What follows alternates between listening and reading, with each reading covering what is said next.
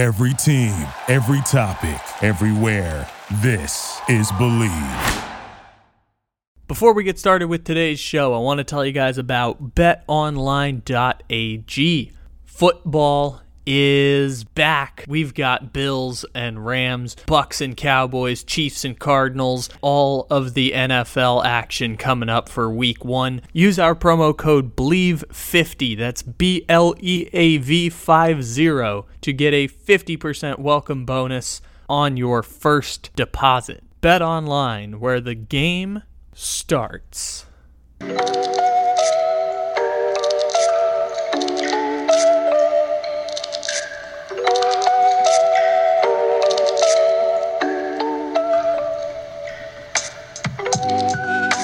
Good morning, good evening, good afternoon, or good night.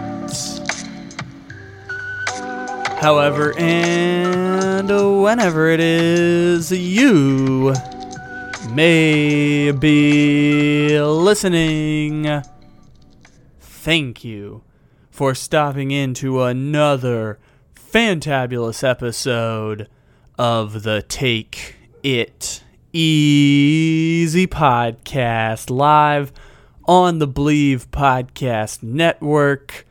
Except it isn't live because it is a podcast.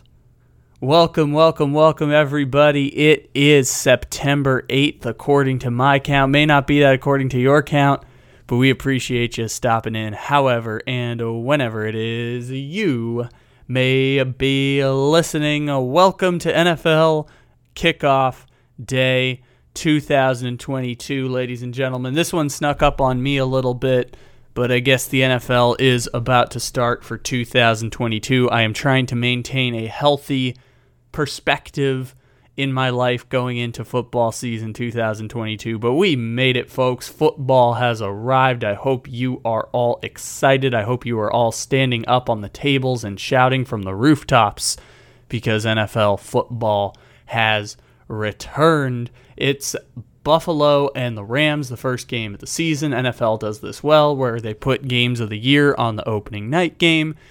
I assume Friday's podcast will be a post-game reacting to the first game of the season between the Bills and the Rams. We will talk about all of that, and we will follow whatever happens in that game. And since it is the Los Angeles Rams, we are obligated to play the wonderful Los Angeles Rams intro music with which we kick off every single Los Angeles Rams-based podcast, as you also heard yesterday on the Take It Easy musical album. You can download that and listen to all the great songs and bits and parodies that we've done over the years, all collected together into one musical album. You can check that out as well wherever you get podcasts and enjoy the musical stylings of myself in podcast form. But it is a Los Angeles Rams game. It is a Buffalo Bills game. It's the Von Miller game, which means we'll play the Von Miller song too at some point here. But in order to kick off the 2022 NFL season, we have to go back to where we were 6 months ago, and we need to ram it just right. Ram it all day and ram it all night.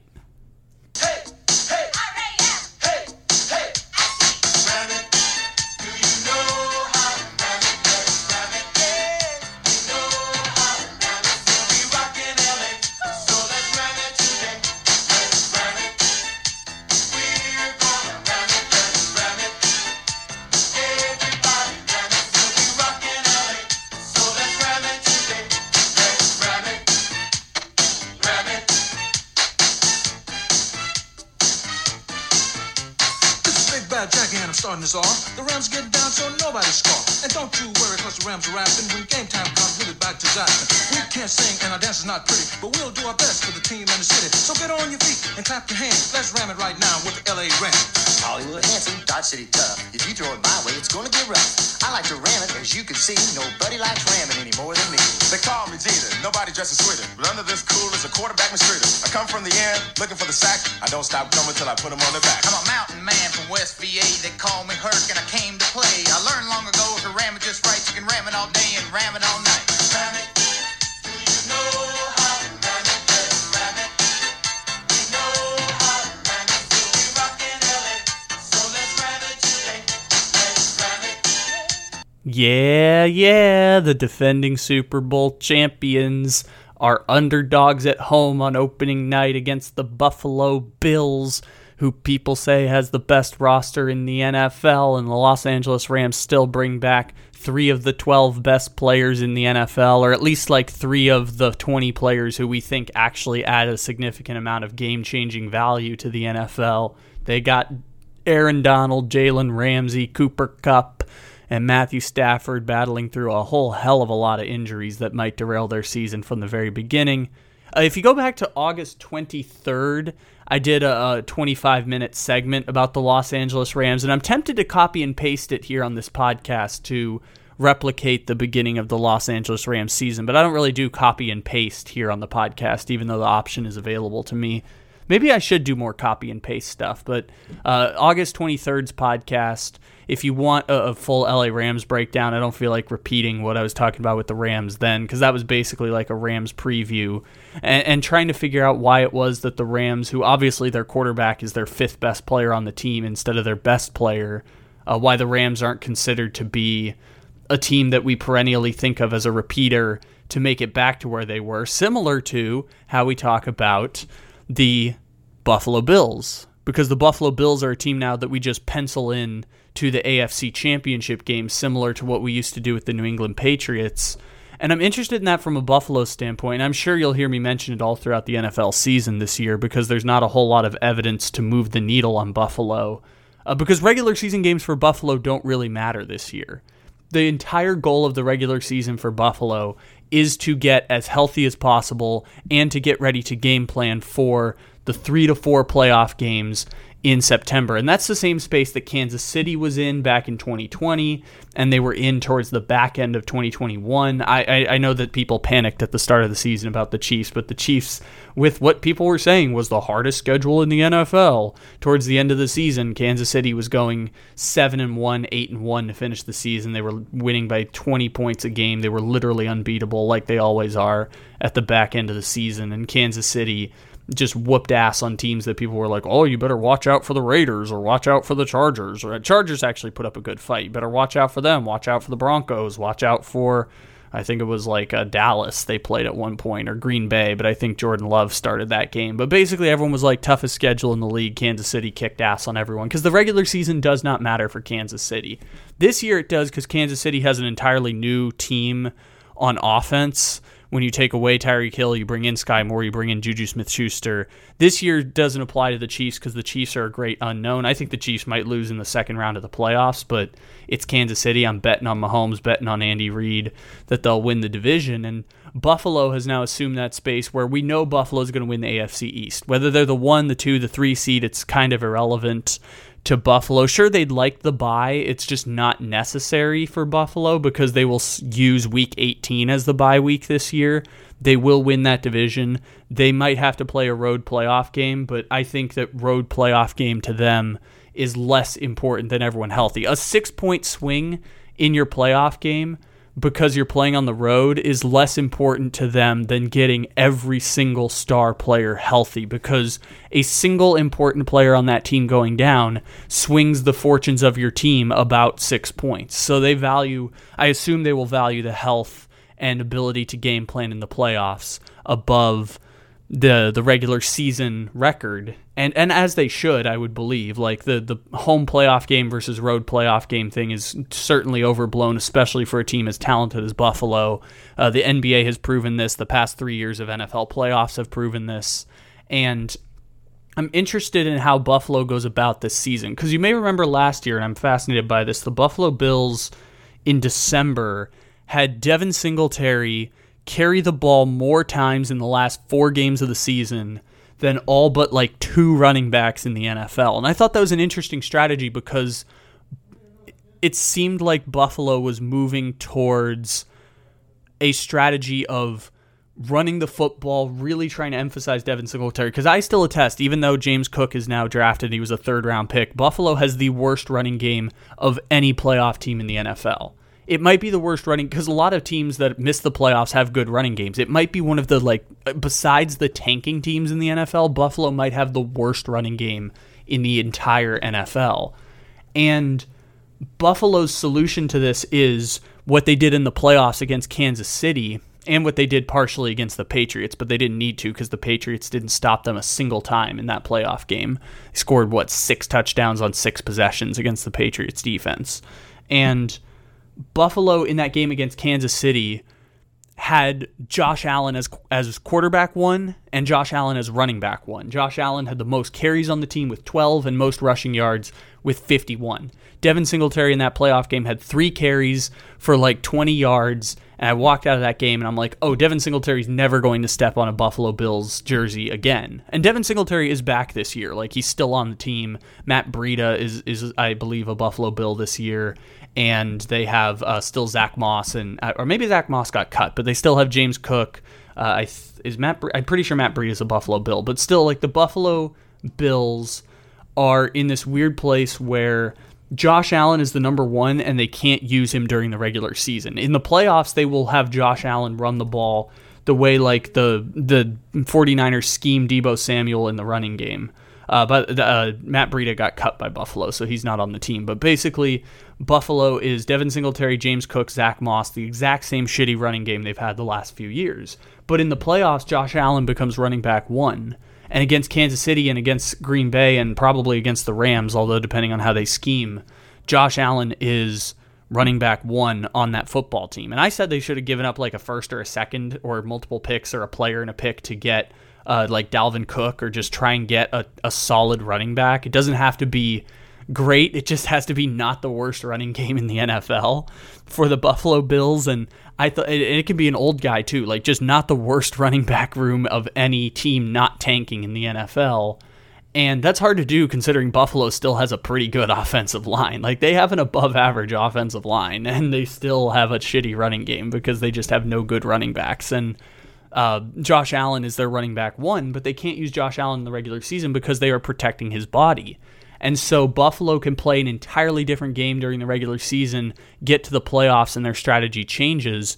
And so because the lasting image I have of Buffalo is offense is totally overwhelming. Okay, we have 2 years of Josh Allen being elite quarterback, one of the 3 best in the league. Josh Allen is this person now. It's not like 2020 was a fluke. It's not like 2021 was a fluke or a regression. Although he played worse, it was impossible for him to play as well as he did in 2020. Josh Allen is this guy. He is this elite quarterback. We know Josh Allen is is the top 3 best quarterback in all of the NFL. We have a large enough sample size. We know this is who he is. We know he's in the prime of his physical career, and Josh Allen puts Buffalo as the number 1 team projected coming out of the AFC. I know they have a talented roster around it. It is because of the elite quarterback having one of the 3 best players in football, where they're doing celebrity golf with him and Patrick Mahomes against Aaron Rodgers and Tom Brady. Josh Allen is that dude who we know is an elite quarterback. And because of that, the entire goal of the season is to protect him and to protect the supporting cast in the regular season. And so because I know how much Buffalo's strategy changed in November and December of last year, and I saw what happened in that Chiefs playoff game with both the running game and the fact that Gabriel Davis had 4 touchdowns, and Stephon Diggs last year had a regression season but still had 1,000 yards and 8 touchdowns. Because we've seen this team play enough and we know what a machine this Buffalo offense is, I'm interested to see what they choose to do in the regular season in order to obviously score points, but they can score points with anyone. How they scheme this game, how much they value protecting Josh Allen and protecting the running game with, Josh Allen being their number 1 running back, how they use him in the passing game and the schematics, and how much that's going to differ from what we saw not just in the playoff game against the Chiefs, but against the Patriots, because the Buffalo offense at the end of the regular season last year and the playoffs was night and day between the 2 teams. And so I'm interested to see what kind of middle ground Buffalo finds as they get to the regular season in games where, the record's not 10-2, but the record's not obviously 2-0 yet either. It's obviously 0-0 at this point. So I'm really interested to see how Buffalo's offense works in the first game of the season, and we'll answer this question on the post-game show coming up on Friday. Just start me. When I'm on your Madden team, rushing the passer and tackling dudes are some strengths of mine. Build a game strategy around me, cause my rating is 99. Feel it's love for LB by just calling on me and we both can shine. Cause I just need one more shot to be MVP. Yeah, we can win, so I'm saying start me. Let's do this. Stop all plays, just using my body. When I'm on your Madden team, change your roster up and just start me. Opponents never gonna make first downs. Try, they won't gain no ground. Just start me. Just start me. Build your team and take them all the way. Madden NFL 17. EA Sports. It's in the game. Alrighty, y'all. So, for, I guess, a main topic here today, on Wednesday morning, ESPN dropped a story by Brady Henderson, who is an NFL reporter for ESPN, as I mentioned a second ago. And they dropped this report about Russell Wilson and Pete Carroll and the Seattle Seahawks and everything that led up to Pete Carroll and John Schneider trading Russell Wilson, making very clear in their statement when they traded him that Russell wanted a trade and that they were abiding by that. And the fallout between the Seahawks and Russell Wilson, where Russell Wilson left and it felt like the Seahawks didn't have a plan to replace Russell. They just kind of traded him and then kind of went from there. And this story was really interesting to me, and I want to read a good chunk of the story to you and just kind of do the analysis on it, because there had always been factions of stories around Russell Wilson, and obviously in 2021 he had that famous radio show with Dan Patrick where he called out the offensive line and the front office. Then the trade teams were made public when the Seahawks were like posturing his value. Russell Wilson's agent went public with Adam Schefter and said Russ doesn't want to trade, but if he is going to get traded, these are the only teams he would accept a trade to.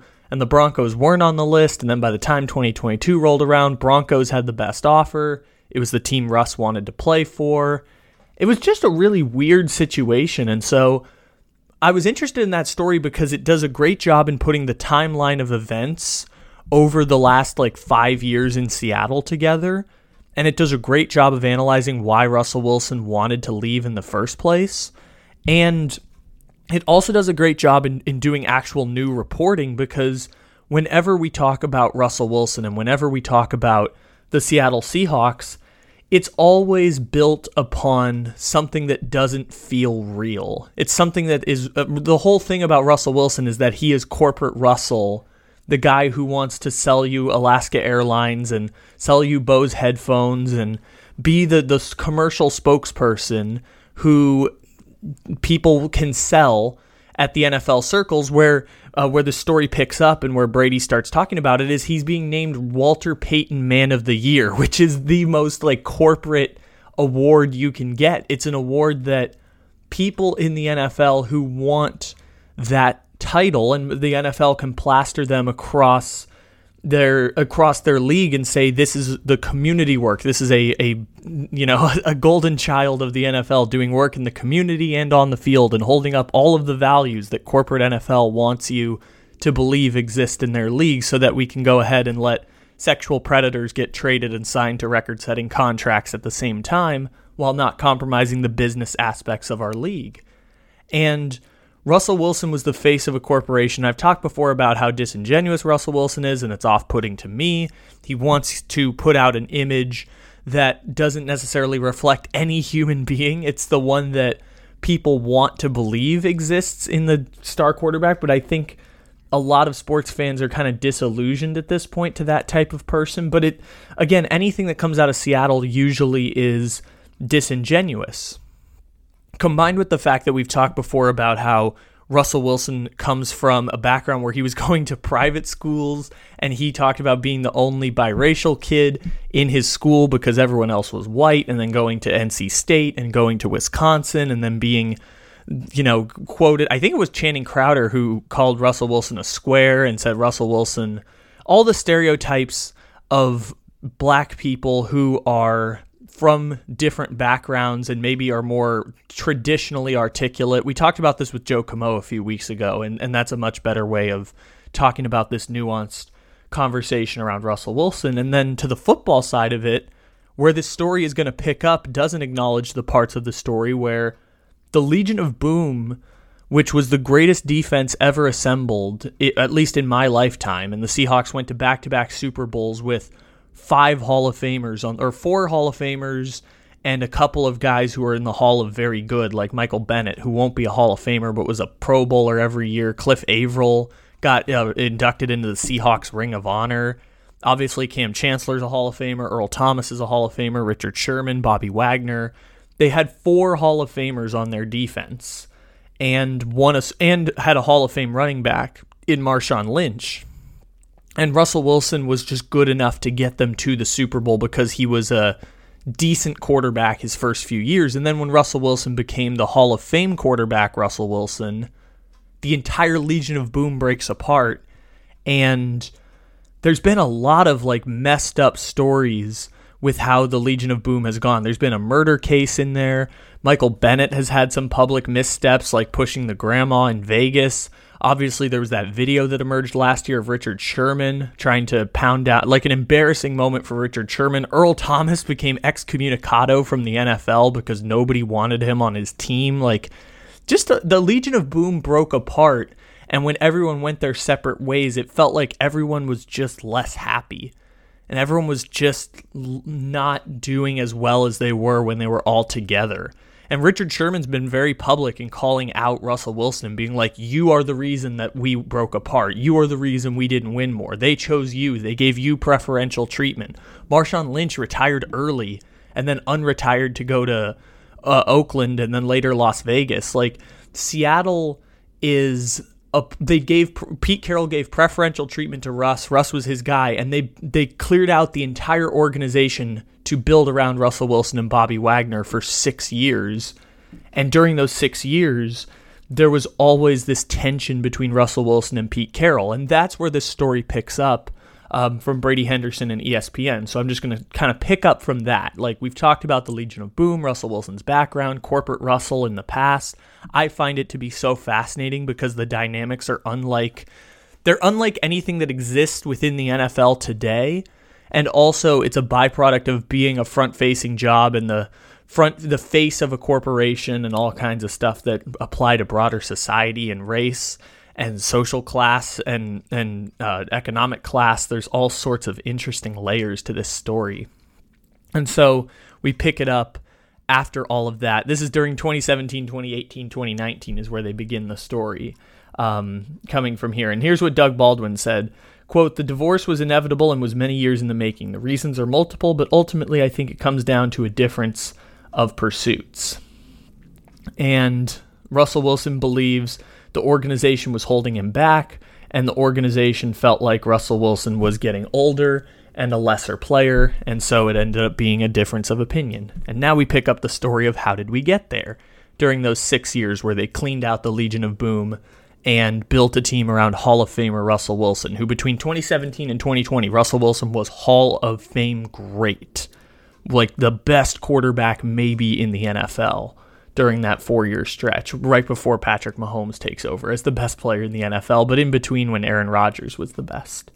Kind of like those 2 years that Drew Brees should have won MVP.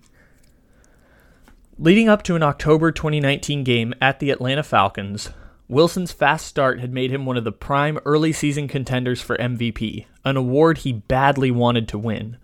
With Baltimore Ravens and eventual winning quarterback Lamar Jackson on a bye, this was Russ's chance to pull ahead. He threw 2 touchdowns as the Seahawks jumped out to a 24-0 halftime lead, but attempted only 5 passes in the second half. Afterwards, according to a source who spoke with the quarterback, Wilson was livid at how Carroll had taken his foot off the gas, believing it had cost him a chance to grab hold of the MVP race. Wilson would find himself back in the early season MVP conversation a year later, in 2020. The Seahawks went into the 2020 campaign with the plan to lean more on Wilson's arm, much to the delight of the quarterback and fans who had backed the Let Russ Cook social media movement and catchphrase that Wilson would later trademark for charitable purposes. Quote, "Going into year 9, I'm trying to break away," Wilson said, mentioning 4 of the all-time greats whose company he wanted to join: Peyton Manning, Tom Brady, Drew Brees, Joe Montana.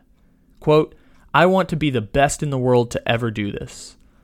With Carroll and offensive coordinator Brian Schottenheimer running the offense through Wilson more than ever during the let Russ cook early 2020 years, he tossed 19 touchdowns and 3 interceptions during a 5-0 start to claim undisputed status as the early MVP frontrunner. And a quick side note, during October of 2020 on this podcast, we did a podcast called the Second Place to Russell Wilson MVP Awards, which I believe Aaron Rodgers was mentioned in that and then ended up winning the actual MVP. We did a podcast, a full-ass podcast called the Second Place to Russell Wilson Awards show because he was so good during the start of 2020.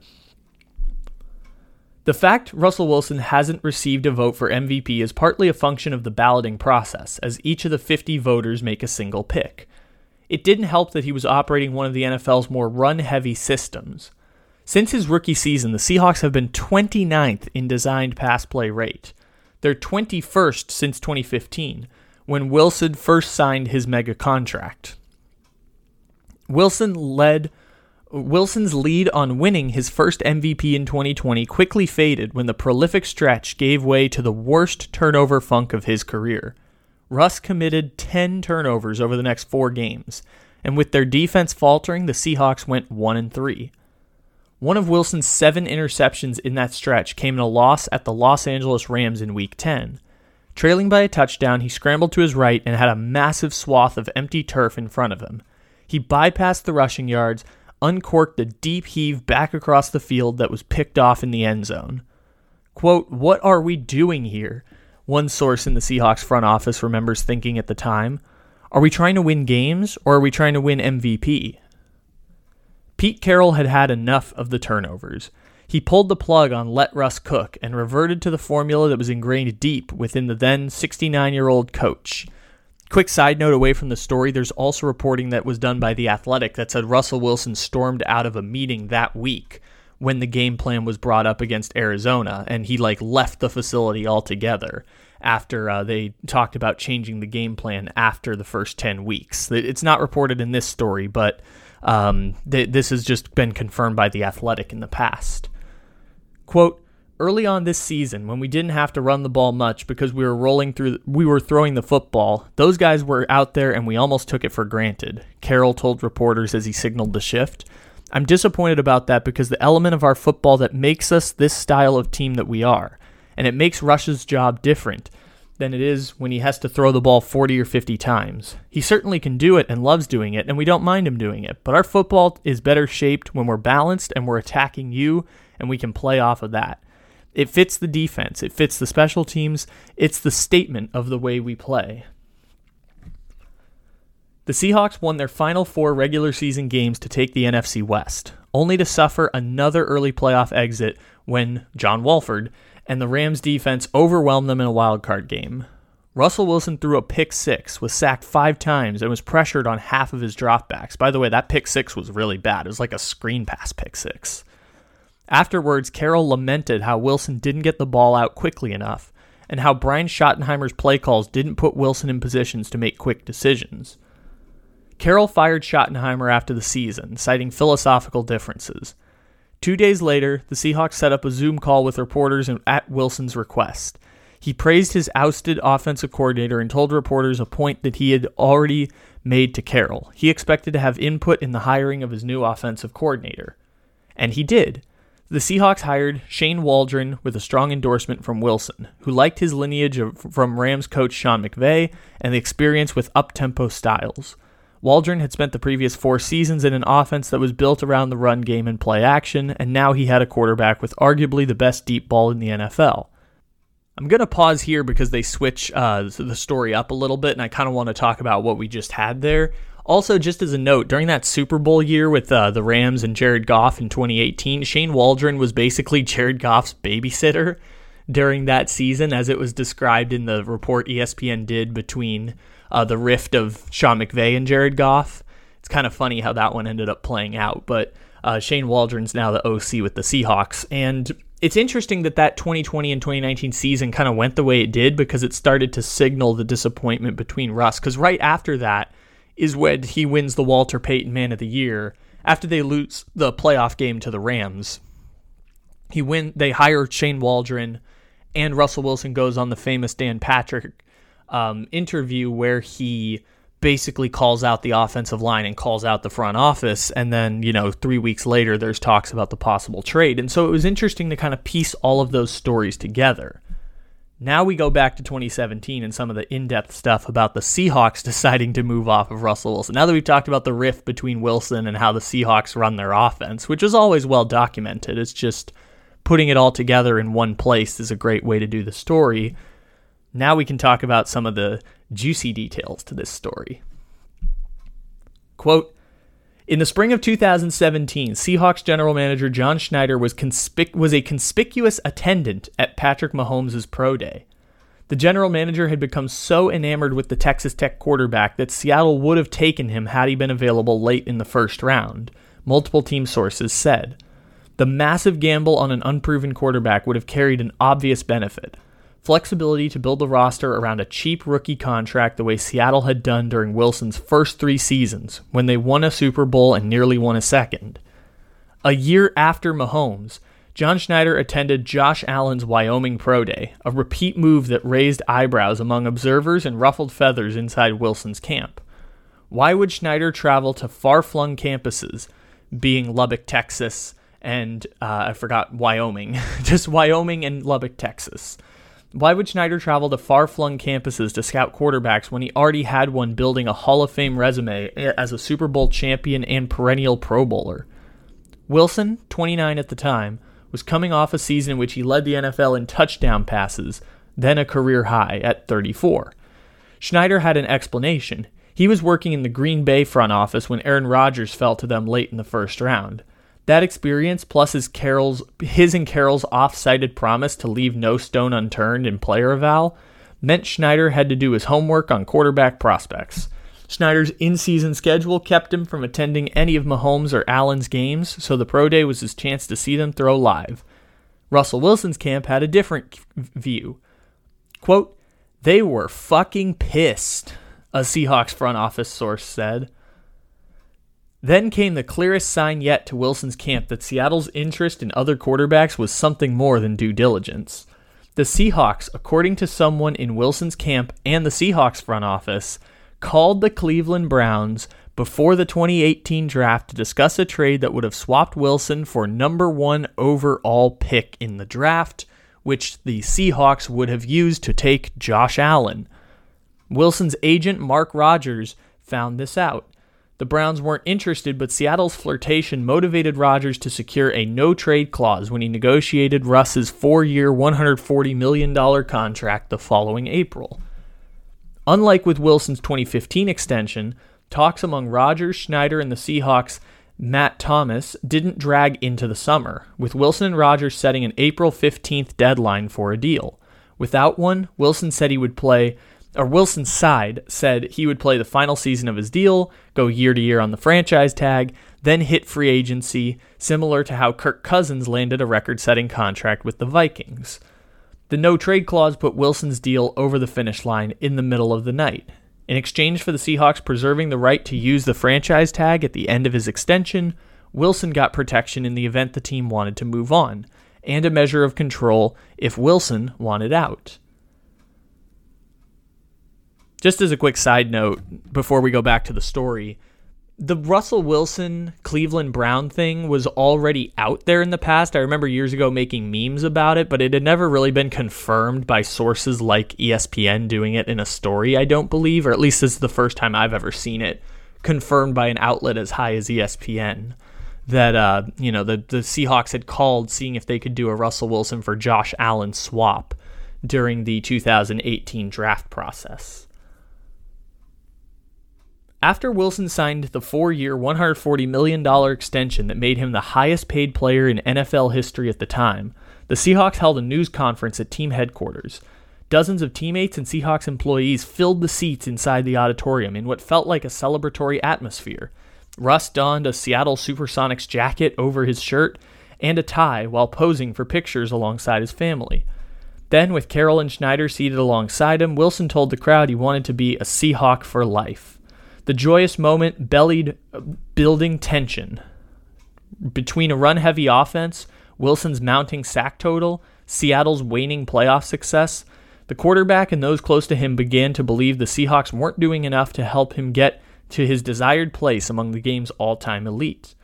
For example, the 2017 season ended in disappointment when they didn't put the ball in Wilson's hands with their Week 17 game on the line, trusting struggling kicker Blair Walsh instead. Walsh missed what would have been the game-winning field goal from 48 yards out after conservative play calling necessitated the long attempt. Seahawks finished 9-7, and Wilson missed the playoffs for the first time in his career. When they were ousted in the wildcard round the following year, Mark Rodgers called the team and voiced his objections to sticking with an ineffective run game. A year later, the season ended with a divisional round loss to the Packers that followed a similar script. The 2020 wildcard loss to the Rams made it 6 straight seasons in which the Seahawks failed to get back to the NFC Championship game, since nearly repeating as champions in Super Bowl 49. I will also add that during that 6-year stretch, the Seattle Seahawks won more regular season games than any team in NFL history that didn't make a conference championship. 55 wins in 6 years is a record for a team that never played in a single conference championship. According to sources both in Wilson's camp and with the Seahawks, Wilson asked team brass after the Rams loss how they were going to address his biggest frustration, the offensive line. During Wilson's 10 seasons with the Seahawks, they ranked last by a wide margin in pressure rate, which meant the percentage of offensive dropbacks in which a quarterback is sacked, hit, or put under duress. They fared better in recent seasons in ESPN's pass block win rate, which measures how often blocks are sustained for at least 2.5 seconds. Since ESPN began tracking this stat in 2017, Seattle has finished as high as 3rd and as low as 28th. With Seattle opting for value in free agency over big money additions, Wilson's camp believed the Seahawks were getting what they paid for, or didn't pay for, up front. The way the Seahawks saw it, the league-wide dearth of quality offensive linemen meant the best ones who hit free agency got vastly overpaid, making them a luxury Seattle couldn't afford with Wilson's contract and those of their other stars taking up a huge chunk of their cap space. Over Wilson's first 3 seasons, while he was playing on his rookie contract, the Seahawks ranked between 4th and 9th in percentage of cap dollars spent on their offensive line. In the 7 seasons since he signed his first mega deal in 2015, they've ranked in the top 20 once and were among the bottom 5 3 times. Wilson, according to source close to him, didn't get a clear answer from the Seahawks on how they planned to improve the offensive line, prompting him to take his frustrations public after the Super Bowl. According to team and NFL sources, Wilson's comments angered Seattle's linemen. Left tackle Dwayne Brown would later express as much to reporters, and the team brass. Carroll and Schneider were caught off guard, believing all was well after they had worked together to hire Shane Waldron. With the NFL world buzzing, the Seahawks made no public attempt to tamp down the story, instead letting Wilson sit with the firestorm he created. Side note, this was the same tactic the Arizona Cardinals took with Kyler Murray this last offseason. Schneider and Rodgers began discussing potential trade destinations and, according to sources on both sides, had a heated exchange about which teams would be in play. In late February 2021, hours after The Athletic published a story detailing the Wilson-Seahawks rift, Rodgers dropped an on-the-record bombshell when he told ESPN's Adam Schefter that while Wilson hadn't requested a trade, he'd waive his no-trade clause to play for Vegas, New Orleans, Dallas, and Chicago. While a trade never came to fruition, the message had been sent to the rest of the NFL. Wilson was open to playing elsewhere.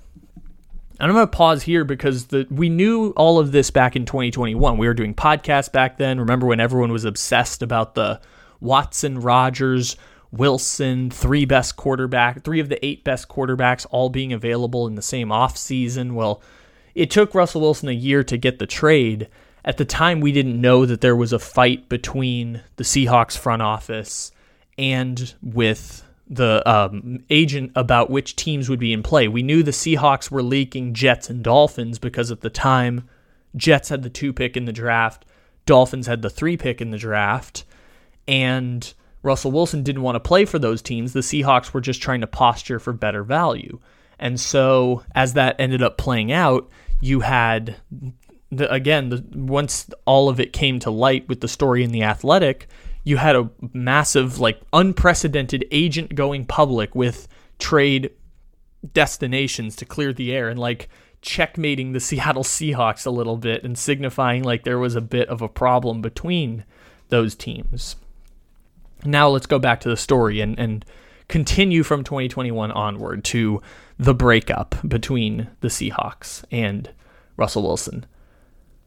Pete Carroll, though, had no interest in letting him go. Their football differences aside, he had backed Wilson from the get-go, first making the bold decision to name him the starter as the third-round rookie in 2012 over Matt Flynn, then sticking by Wilson amid his early season growing pains despite public criticism Seattle was wasting a championship-caliber defense. As detailed in a 2017 ESPN The Magazine story by Seth Wickersham, Seahawks defenders grew resentful in later years over their belief Carroll gave Russell Wilson preferential treatment. And now, according to a front office source, Carroll was a staunch opponent to the idea of trading his franchise quarterback, believing he could manage the drama and Wilson's declining mobility. With final say over personnel decisions, Pete Carroll's view was the one that mattered most. His stance would eventually soften.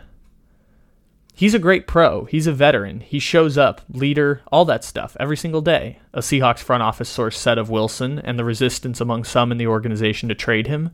So yeah, it took a while. End quote. Then, after the 2021 season, Wilson and Carroll discussed the possibility of a trade. That's when shit got real, a front office source said. By this point, some within the Seahawks believed Wilson's best days were behind him. Their concern wasn't with the finger injury that had sidelined him 3 games in 21. Some believed Wilson's escapability, one of the traits that made him an elite quarterback worthy of elite money, was waning. He's not as mobile as he used to be, said one source in the Seahawks front office. One notable play from last season that helped fuel that belief came in the Seahawks' Week 16 loss to the visiting Chicago Bears, which was a snow game. Leading by 7 points midway through the fourth quarter, Wilson took a shotgun snap on 3rd down, and he had a clean pocket and no options that he liked. Wilson scrambled out the backside with his patented spin move, but there would be no magical escape. Robert Quinn dropped him for a 13-yard sack. The ensuing longer missed field goal and defensive collapse resulted in a loss that eliminated the Seahawks from playoff contention for the second time in Wilson's career. Carroll chided Wilson's decision, saying in his post-game news conference, "We can't take a sack there." Russ saw things differently. "I was trying to play ball like I know how to do and always do." The dueling explanations highlighted the disconnect between how Wilson wanted to play and how Carroll wanted to play. But the sack itself exemplified how, to some in the organization, Wilson was declining. Quote, "I just felt like he's a descending player," another front office source said, citing the same mobility concerns. Is he going to be able to be a true pocket passer at the end of his career and just stand there and drop the ball off to his checkdowns? He's never done that. I can't tell you he's going to be able to do it. Over the past 25 games, Wilson's 57.7 total QBR ranks 11th among qualified quarterbacks. He was 5th at 71.7 in his 25 games before that. In a polling of NFL executives, scouts, coaches, and players done by ESPN's Jeremy Fowler, Wilson ranked as the 8th best quarterback in 2022, down 4 spots from last year. By the way, that stupid-ass poll also had Lamar Jackson and Kyler Murray less than Russell Wilson. Quote, "It's going to get more and more difficult for him to create and do what he's used to do. I don't think that's going to be harder. I do think that's going to be harder," said former Seahawks quarterback Brock Heward, who co-hosts a radio show on Seattle sports station 710 AM during most of Russell Wilson's career. Quote, "Is that going to hit in 2022? Probably not. I think this will likely be one of the best years for the Broncos. Will he slow down in 23, 24, 25? Yes." Quote, "The guys that have endured and changed the threshold and played into their 40s, Brady, Breeze, they played a different game than Russ plays. They played a game totally from the pocket and have done that the entirety of their career. That's not necessarily Russell's game." With Wilson's 2019 extension running through 2023, The Seahawks were a year away from another negotiation. They knew quarterback prices were set to skyrocket, which they did with extensions for Aaron Rodgers, Kyler Murray, Deshaun Watson, and I guess soon to be Lamar Jackson. Quote, so those two things, a declining player and then what the ask was going to be next time, which would have been his third time, it's like, no, let's play really good defense. Let's run the shit out of the ball. That's how we won a world championship. That's how we've kept going back. That's what we've kept going back to, a source in the Seahawks front office said. Not everyone in the organization believed Wilson is declining. Two Seahawks coaches pointed to the same play from last season with a counterexample. During an October win at the San Francisco 49ers, Russ spun out of a would-be sack, scrambled to his right, and with his feet unset threw a rope 30 yards in the air for a touchdown. The 4.5 speed, where he's scrambling and now he's running down the field for big chunks of yards, that might not come anymore, one Seahawks coach said. But the feel for pocket presence, he's always going to have that. I have no reservations in saying that Russ is going to continue to compete with his style, and then as that begins to slow down a bit, I think he'll adjust. That's just who he is. He finds a way to win. After shaking off the rust from his finger injury, Wilson led the NFL in total QBR over the last 2 games of the season. His 8 combined touchdowns included a 4-yard rushing score. By December, with the Seahawks headed towards their worst finish since 2009, Wilson's uncertain future was again a hot topic. On the Thursday before the Seahawks' home finale in Week 17, Wilson told reporters, I know for me personally, I hope it's not my last game, and at the same time, I know it won't be my last game in the NFL. I think he was trying to get across that it was very real possibility he would be gone at the end of the year, and not just indications of how he was feeling himself, but how the organization was as well. I think that both sides kind of knew at that point, not necessarily it was going to go down that path, but it was a very real possibility. Wilson had his best game of the season in January against the visiting Detroit Lions, tossing 4 touchdowns and looking like himself for the first time since his finger injury. He was the last player off the field, lingering well after the final whistle, flapped both his arms to the sky as he walked off, eliciting a roar from the fans who had stuck around and gathered near the exit in the home locker room. He stopped to sign a few autographs before disappearing into the tunnel. Some in the organization doubted it would be a last time, believing the 70-year-old Pete Carroll wouldn't want to part ways with Wilson and start a young quarterback. I always thought Pete was not going to be okay with it, a source from the Seahawks front office said. Quote, like it would be just tough for him, because Russ was Pete's guy for a long time. Obviously all the stuff that happened, Pete would always back Russ. That caused all the friction with the defense. So I just thought Pete would have a tough time doing it. But things change, end quote. The Seahawks received calls from the Broncos and several other teams, including the Saints, Giants, and Washington Commanders. Well, Washington racial slurs, as I like to call them. They knew Wilson wanted Denver, according to a front office source, but kept New Orleans involved in the bidding so the Broncos would have to compete against another offer. Schneider later apologized to the Saints and other teams who had called, having told them they weren't trading Wilson. Denver was Wilson's only option, and Schneider's preferred choice because, this one's funny, Drew Lock was the quarterback Schneider wanted in return. Schneider met with Broncos GM George Paton at the Senior Bowl in early February and again at the Scouting Combine in Indianapolis.